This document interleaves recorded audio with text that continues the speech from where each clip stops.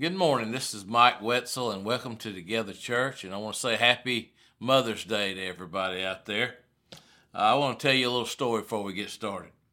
A 4-year-old and a 6-year-old presented their mom with a houseplant. They had used their own money, and she was just thrilled by it. The older of them said with a sad face, "There was a bouquet that we wanted to give you at the flower shop, but it was real pretty, but it was too expensive. It had a ribbon on it that said, 'Rest in peace.' And we thought it would be just perfect since you're always asking for a little peace so you can rest." Let's go to Proverbs chapter 6, verse 20. "My son, keep your father's commands and do not forsake your mother's teaching." You know, mothers teach us a lot about life. Mothers teach us about foresight. They say, make sure and wear clean underwear in case you get in an accident. You know, they teach us about prayer. They say, you better pray that comes out of the carpet. Mothers teach us about contradictions. They say, shut up and eat your dinner. Mothers teach us about genetics. They say, you're just like your father. And mothers teach us about the weather. It looks like a tornado swept through your room. And last but not least, they teach us about the circle of life. They tell us, they say, I brought you into this world, I can take you out. Okay, I want to talk about this morning a different kind of mother. And I want to go to Exodus chapter 1, verse 8 through 22. We're going to talk about Moses' mother and the faith that she had and how she trusted God, and she feared God more than she did Pharaoh.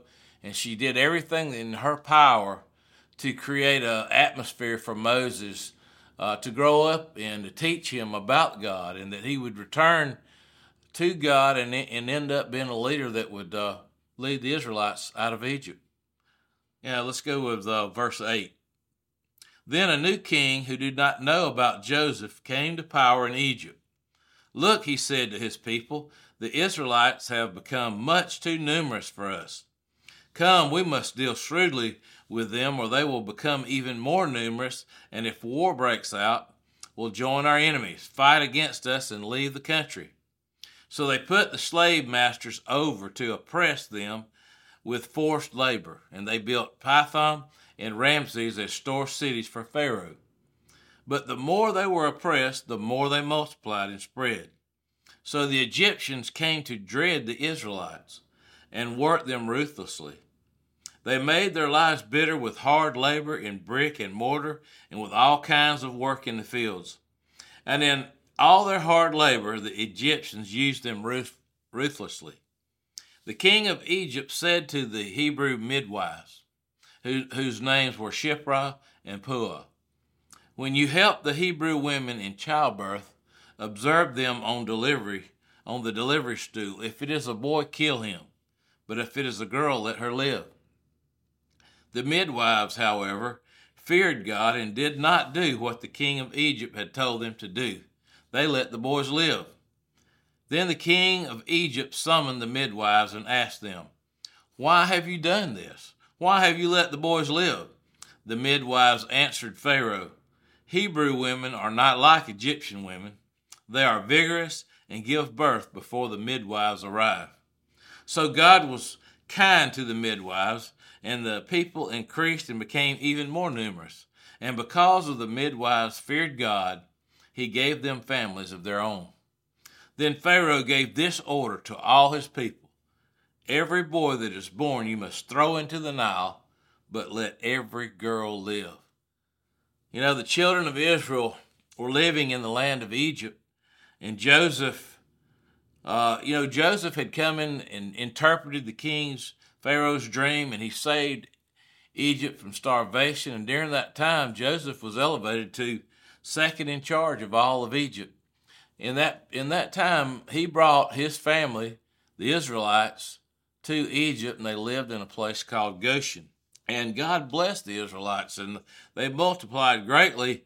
And then Joseph dies, he passes on, and a new king comes on the scene, and he doesn't know Joseph, and he begins to fear the Israelites because the Israelites had grown and multiplied, so he began to treat them cruelly. He oppressed them, and the more he oppressed them, the more they multiplied. So it made the king even that much more fearful. So he told the midwives, he says, I want you to kill all the male children.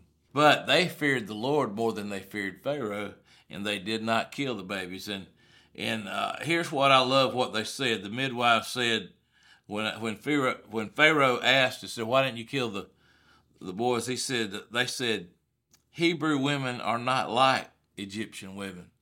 You know, that's true. Godly women are a different kind of mothers than worldly women are. Godly women, they fear God more than they do the world. They trust God more than they do the world. They carry themselves different. When a godly mother walks into the room, the whole atmosphere changes. I remember my mother when my brother and I, when we were doing something wrong, and that was a lot of the times we were, when we did that, my mother would enter the room and boom, so I mean, everything stopped right then. It's almost like she had eyes in the back of her head. She knew what we were doing. You know, with her and most godly mothers, everything is black and white. There's no gray areas. Like with me, I would always try to talk my mother in to let me do some things that was against our belief system, and my mother would say, no, you can't do it. And I would say, well, everybody else is doing it. And my mother said, I don't care what everybody else is doing. We don't participate in that kind of thing. And it made me so mad at the time. I didn't understand. But as I grew up, now I understand what my mother was doing. She was laying down some guidelines for me as a safety to keep me from getting out and doing things that would harm me or get me on the wrong track. And that's why Christian mothers are different kind of mothers, because Christian mothers are not afraid to step in and say, this is right, this is wrong, and it doesn't matter if they make you mad or not. They stand on their principles. And that's the difference today between godly women and worldly women. You know, Pharaoh, he ordered all the babies to be thrown in the Nile. Let's go to Exodus chapter 2. Verses 1 through 10. Now a man of the house of Levi married a Levite woman, and she became pregnant and gave birth to a son. When she saw that he was a fine child, she hid him for 3 months. But when she could hide him no longer, she got a papyrus basket for him, coated it with tar and pitch, and she placed the child in it, and put it amongst the reeds along the banks of the Nile. His sister stood at a distance to see what would happen to him. Then Pharaoh's daughter went down to the Nile to bathe, and her attendants were walking along the riverbank. She saw the basket among the reeds and sent her slave girl to get it. She opened it and saw the baby, and he was crying. And she felt sorry for him. This is one of the Hebrew babies, she said. Then his sister asked Pharaoh's daughter, shall I go and get one of the Hebrew women to nurse the baby for you?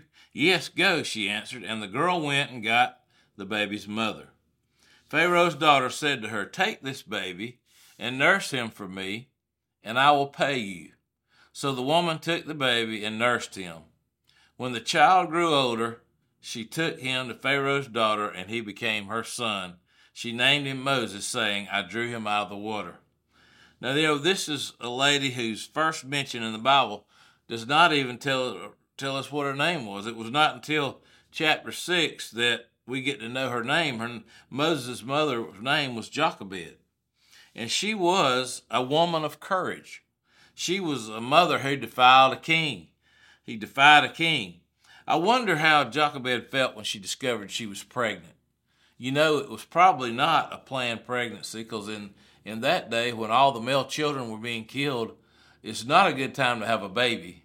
So it was probably unexpected, and I can imagine that when she found out she was pregnant, she was prayed and asked God, Lord, please let this be a girl, please, God. You know, and begged God for it to be a girl. And I can imagine the sleepless nights she had as her time came near to have the baby. And then when the baby came, of course, it was a little boy. Perfect little boy. And Scripture tells us she looked upon him and saw that he was beautiful. He was just a perfect little fella, and she had faith. She knew and believed that this baby was special, that this baby was set apart for a special purpose from God. She knew that in her heart. So she was going to do everything she could to protect her child. And Moses was indeed set apart by God for a special purpose. I want to tell you this morning that every child that is born today is set apart by God. Every child that is born has a special purpose in this life. And that's why we should, as mothers and fathers, we should take these children and raise them up and protect them and teach them about the fear of God and to understand the ways of God and to protect them, because every child that is born, God chose to create that child in your womb, and that child has a special purpose. I can imagine in the moments after the birth, she had to make a courageous decision. She would not let this baby be taken. She would hide the baby. And the Bible says she hid the baby because she feared God more than she feared Pharaoh. You see, there was all kinds of enemies after Moses. There were societal enemies. She had to be very careful who even know that she had a male child, because even some of her own people could have ratted her out to the Pharaoh, and he could come and took the baby away from her. So she had to be so careful about how she let society interact with her and her baby. And it's the same way today. Our little ones face societal dangers today. And it requires a mother that will stand courageous and teach their children to fear God more than the pressures of friends and media, peer pressure that's going on these days, and all the things. And not only did she have societal enemies, but she also had governmental enemies. The governing authorities were demanding the life of Moses. They wanted to kill him. Our government pressures of the day are just as real. They're not trying to throw them in the Nile, but they're trying to teach them to question their gender. They're trying to poison their minds on this new woke agenda. There's so many things that this government that we have today are trying to do to destroy our children and to make them not even know who they are.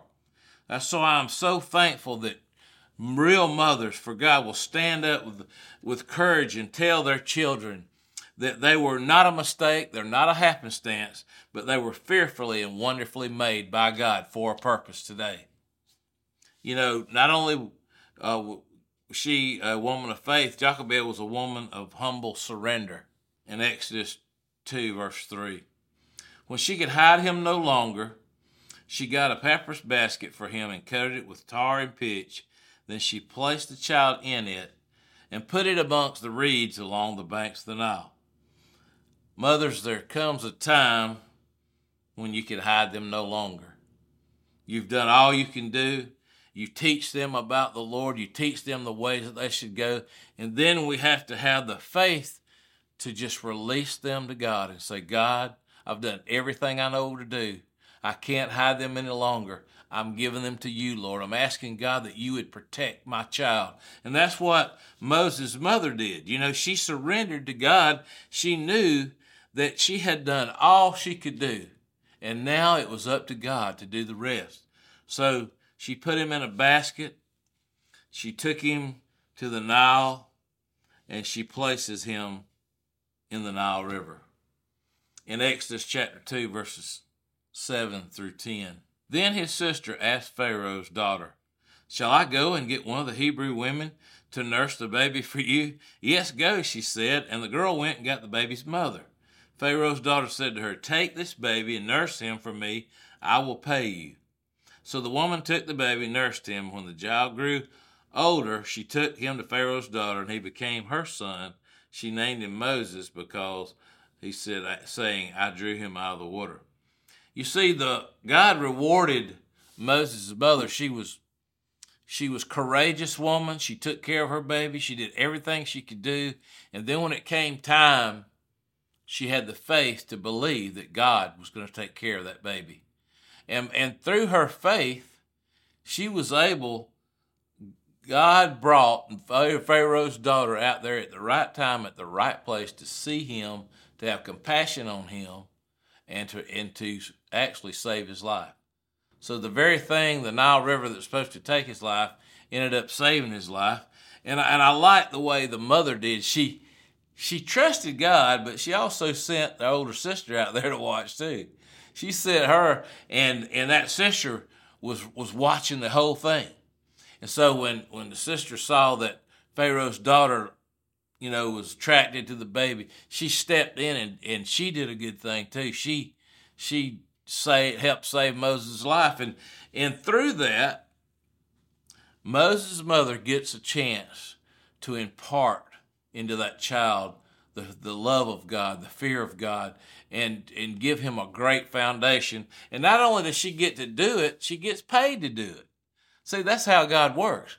When you trust God and you begin to step out in faith to believe that God's going to take care of the situation, and you do all you can do, and then you give them to God, then God will turn things around like he did for Moses' mother. Moses' mother ended up keeping that child for several years, nursed that child, began to teach that child about the one true God, and that paid off. She imparted into that baby everything that she could in the time that she had.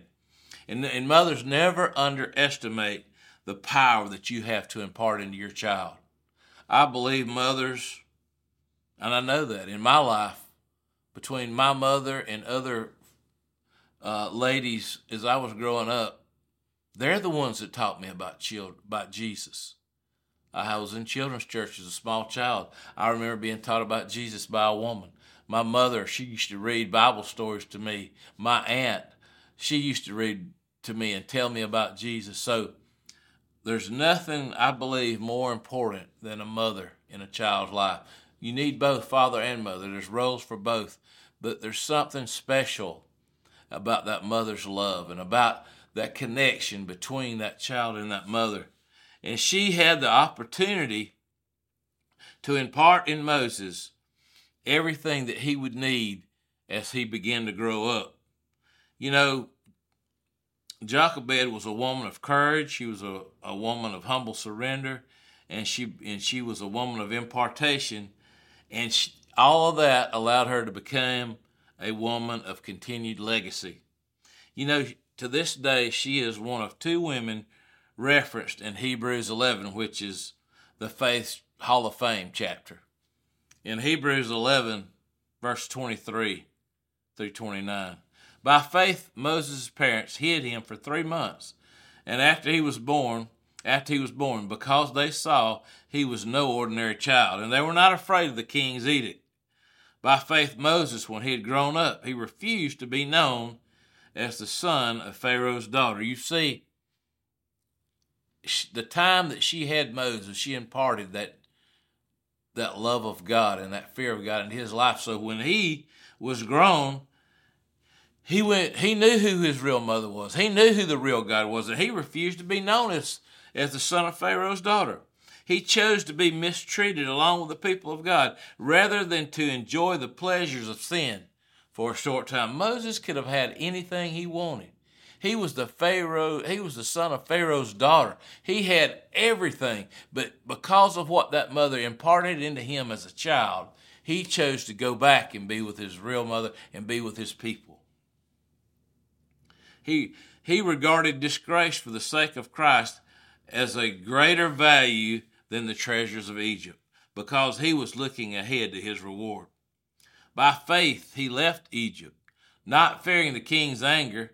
He persevered because he saw him who is invisible. By faith, he kept the Passover and the sprinkling of blood, so that the destroyer of the firstborn would not touch the firstborn of Israel. By faith, the people passed through the Red Sea on dry land. But when the Egyptians tried to do so, they were drowned. Listen, God didn't disappoint.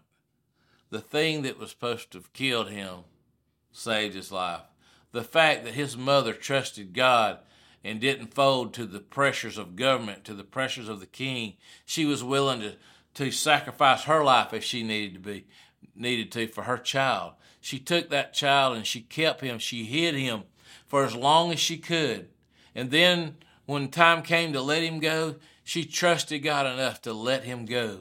And through her faith to believe, God saved him and brought him back to her, gave her time to impart in him the very things that he would need as he began to lead the children of Israel out of Egypt and across on their way to the promised land. God did not disappoint. God held his end of the bargain up. And it may seem hard today to stand up for what's right.